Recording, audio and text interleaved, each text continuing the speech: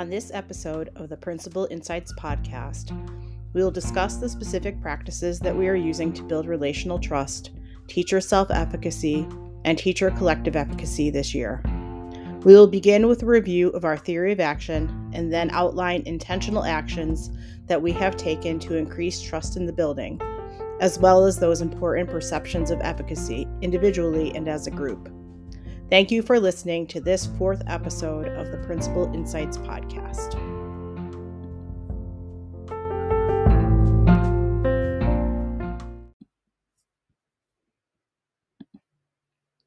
Welcome to this episode of the Principal Insights podcast. I'm Dr. Janet Parlato, principal of Watertown High School in Watertown, Connecticut. Today we will discuss how we are implementing actionable steps in support of our school's theory of action. Our theory of action is founded on the concept that authentic teacher engagement will lead to increased student engagement.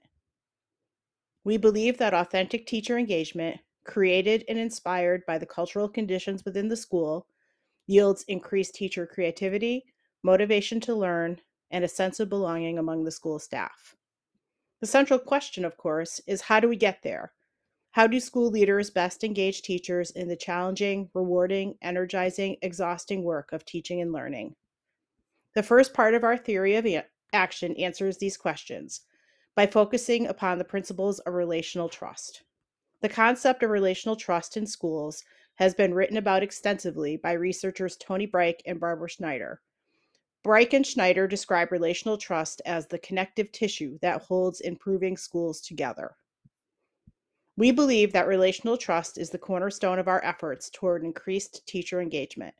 The work of Tony Brike and Barbara Schneider includes several fundamental elements of relational trust. And through our experiences in school, we added two more. Brike and Schneider explain that relational trust grows from teachers' perceptions of the leader's competence and perceptions of the leader's character. Competence, of course, is skill in one's position, including dealing with challenges in a timely manner and asking the right questions at the right times.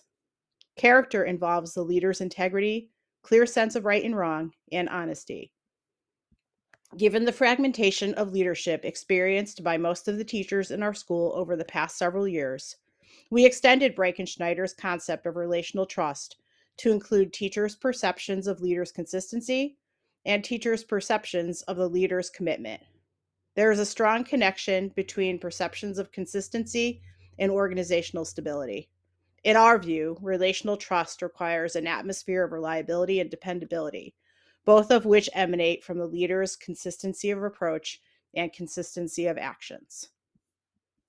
In a school with a history of leadership turnover, teachers must perceive the leader's commitment to the organization.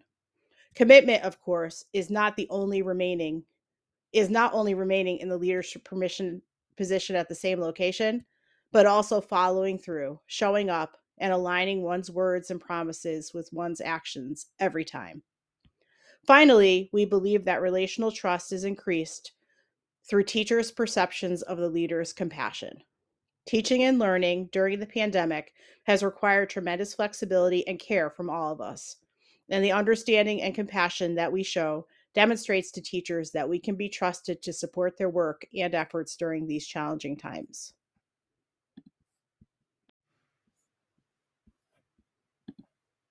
Wisconsin Superintendent Dr. Joe Sanfilippo has written that culture is built in 30-second increments.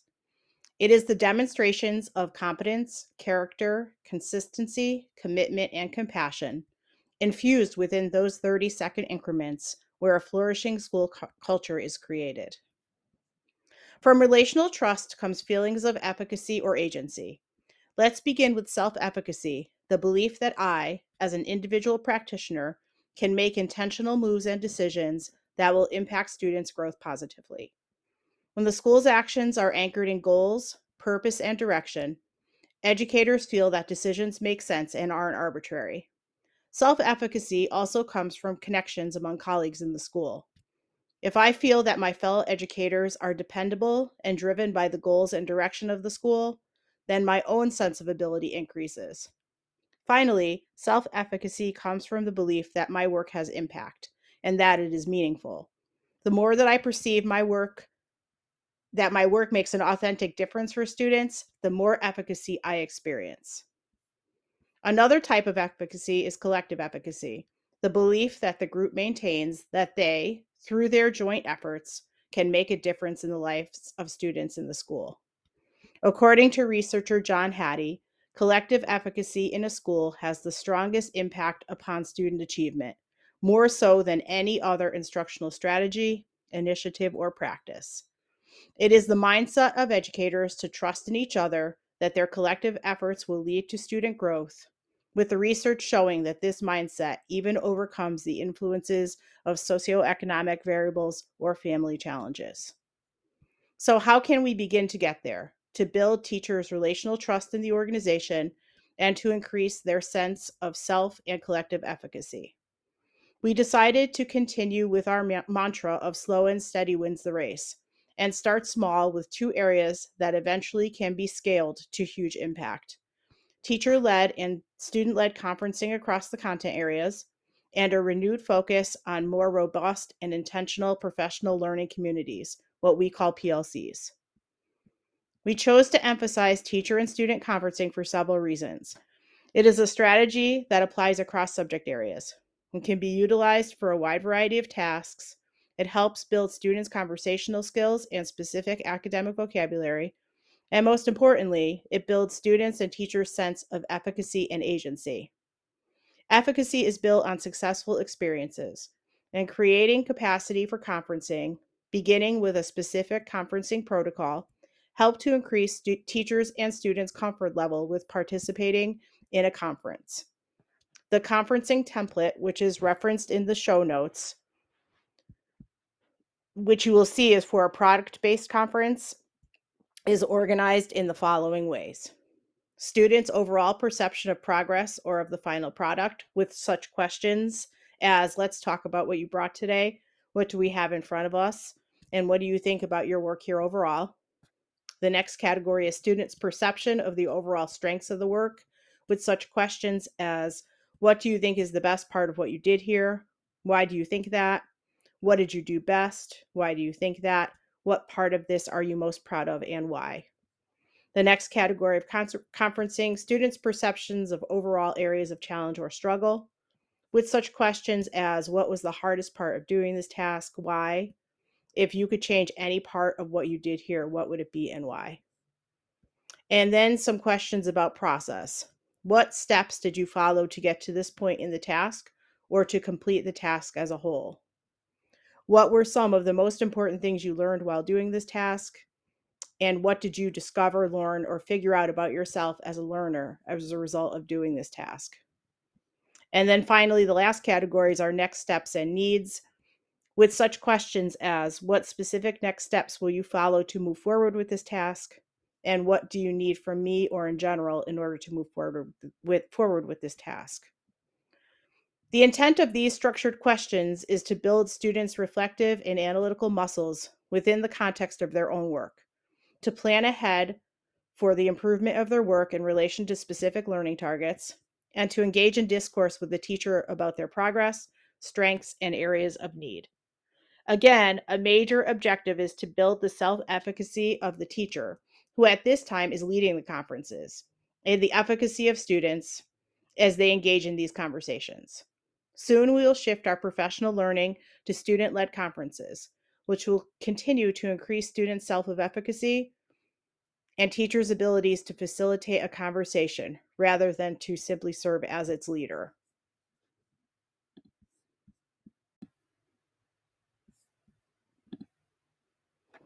Another area of focus for us this year, which emphasizes the growth of teachers' collective efficacy, is reviewing and revising professional learning community structures so that they are more focused upon instructional improvement and subsequent impact on student learning. Working in professional learning communities, or PLCs, provides a direct route to increasing teachers' sense of collective efficacy, especially when we provide professional learning to teachers about what characterizes an effective PLC, and then creating the instructional scaffold, which focuses upon building those PLC participation skills. We began last year by explicitly connecting PLCs to the concept of collective efficacy. We also have had PLC time built into the daily schedule for all teachers for the past several years. We started with asking teachers to brainstorm activities that they felt were valuable to take place during a PLC. From this large list, we asked teachers to then prioritize which activities were most valuable in their view from the entire list generated by the faculty. After tallying these results, we created a grid of 8 activities that will guide each PLC's work for the first half of the year. Not surprisingly, the majority of these PLC activities have to do with tasks or demonstrations of learning, such as reviewing student work in response to a given task, connecting tasks to specific learning targets, revising or creating tasks to include more student choices, or showcasing student voice. Once the grid of 8 guiding tasks was completed, we looked at a rubric that provided characteristics of well-functioning PLCs. This rubric is linked in the show notes. From this rubric, in each PLC, we asked the question, what do we need to get to optimum PLC performance? The needs that teachers identified now serve as the instructional scaffold of professional learning and an accounting of curricular needs that will build PLC functioning over time. Department chairs have begun sketching out how they will use PLC time with the 8 guiding tasks for assistance, and school administrators will continue to develop lessons to deliver in each PLC from the list of needs that teachers have identified. A question that will continue to build upon the work of each PLC is, what is or what will be the impact of today's collaboration? This question provides each PLC meeting with purpose. It drives home the point that the fundamental purpose of the work of meeting is instructional improvement and growth.